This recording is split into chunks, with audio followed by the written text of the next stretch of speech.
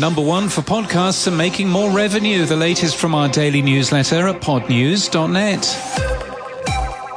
iHeartMedia's podcast business brought in $69 million during the first quarter, 12% of the company's total revenue.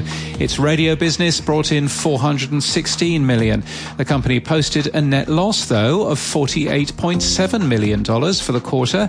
Meanwhile, competitor Cumulus Media has rejected a hostile $1.2 billion bid from a consortium wanting to take it private. Podtrack's top US podcast publishers ranker for April is out. iHeartMedia is still number 1 for podcasts and pulled further ahead of NPR in the period. Every publisher in the top 10 saw a drop in global streams and downloads, though.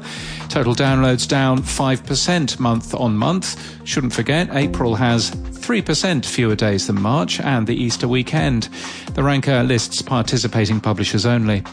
Spotify is to close Spotify Stations, a lean-back music radio experience.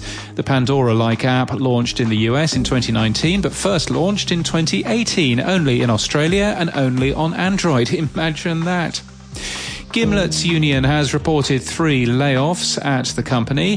PRX has signed a new podcast partnership with content studio Project Brazen. The new slate of podcasts starts with a podcast following the war in Ukraine.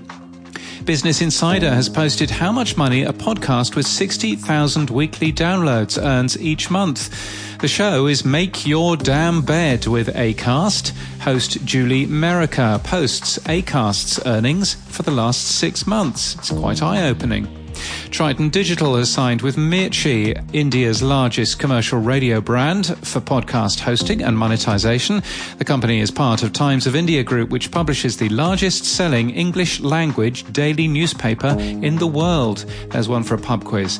And Acast has signed with Lalo, an audience engagement tool. And in People News, Ben Calhoun will join the New York Times as executive producer of The Daily. Here's where else he used to work until today. He'd worked for This American Life, WBEZ Chicago, and Serial Productions. And in podcast news, in Podland this week, Steve Jones from Crowd Network explains how the podcast publisher gets new listeners for its shows and discusses its differing relationship with Apple and Spotify.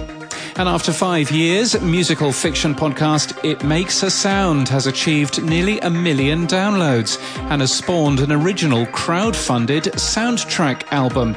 A beloved story about a daughter and her mother. A new season launches this weekend, produced independently by creator Jacqueline Landgraf. And that's the latest from our newsletter. To read all the stories and subscribe, we're at podnews.net.